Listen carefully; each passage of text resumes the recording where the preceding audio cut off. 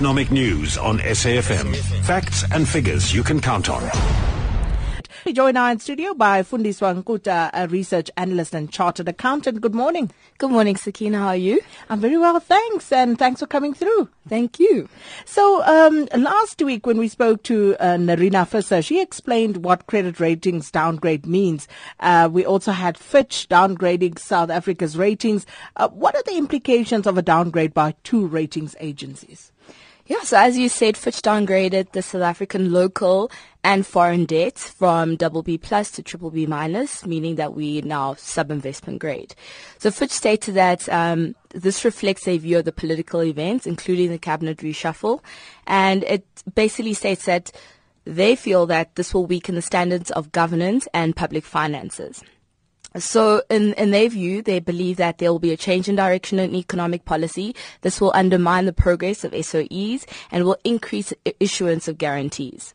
We'll also see over the next few weeks that Moody's will respond with their credit rating, and we'll see. Perhaps they will also downgrade us.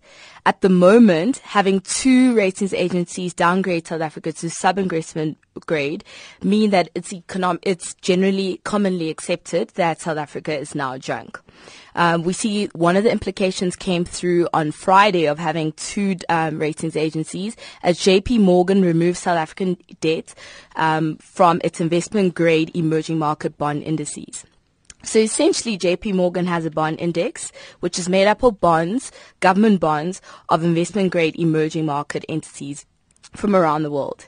It's important to be included in the index as global fund managers will use the index as a benchmark of the assets they can invest in order to achieve the returns that they are looking for and require.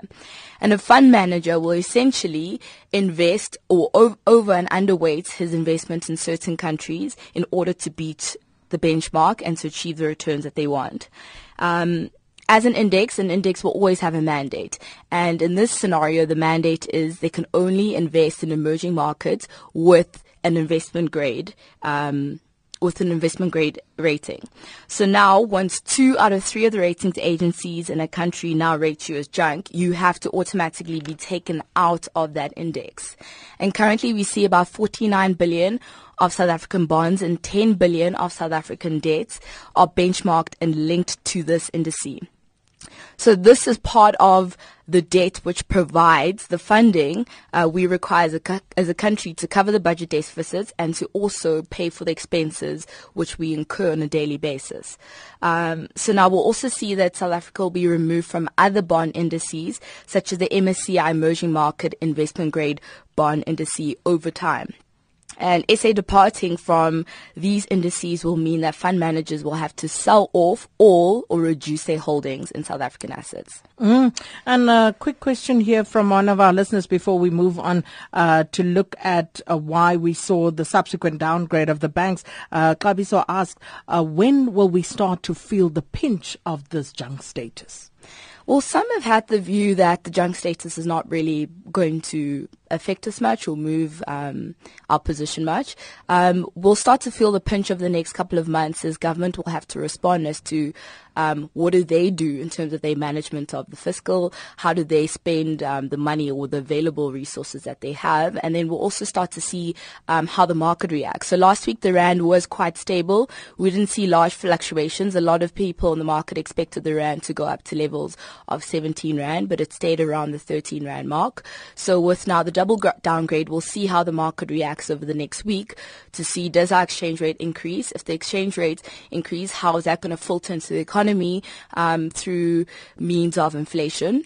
When inflation starts increasing, how does that start affecting the average South African person? And then therefore filtering into interest rates. When will the banks start or the government start increasing interest rates and therefore result in the banks increasing the interest rates? And therefore, how is it affecting you as a person, normal person, in terms of your debts and your payments of your bonds and your car, etc.? All right. And then, of course, U.S. non-farm payroll came out on Friday, and we saw the increase in jobs that was created decreasing. And from that trend in January and February, what does this mean for us going forward? What could we read into that? So as you said, non-farm payroll came out last week Friday. Also, the U.S. unemployment rates came out. Non-farm payroll is essentially the private and government sector employment, excluding agriculture. It's quite an important indicator for us South Africans because it tells us of the likely direction of the U.S. interest rate. And whatever decision that the Fed makes, for example, to increase interest rate, it will directly result in either investors moving into South Africa to get high yield in South Africa, or moving into America in order to get higher yield in America. So we saw in February and January the unemployment rates, the increase in employment was high. It was at around 200,000 jobs were created in Jan and Feb. These levels were seen on the back of Trump's promises of fiscal stimulation and increased infrastructure development. America's main sectors are construction and manufacturing, and they essentially ramped up employment, preempting the growth in the American economy based on Trump's administration policies, or expected administration policies, and the World Bank's expectation of that the world GDP will increase, therefore resulting in increase in consumption and therefore increase in manufacturing. So this growth was expected to ease off later on in the year, not so quickly in March. And the reason why they were expecting it to ease off later on in the year is because America has a shortage of skilled labor, and they are also tightening on their immigration policies. However, we saw a sharp drop in March from the data released last week Friday, where the U.S. economy only created 98,000 jobs. From a general perspective, this is still really great considering the state of the world economy and the factors that have been and the challenges which are affecting many countries. We also saw the U.S. employment rate drop from 4.7% to 4.5%. This level is essentially close to full employment. There will always be people in a country where they will not have jobs. You'll never have full employment. And you can say that all the available jobs in the country have been taken up. The 4.5% also represents the people who are not skilled enough to perform the jobs that are left in the economy. And as I said, America at the moment has a shortage of skilled labor. Well, we're going to leave it there for this morning. Fundiswa Nkuta, research analyst and chartered accountant. Thank you so much.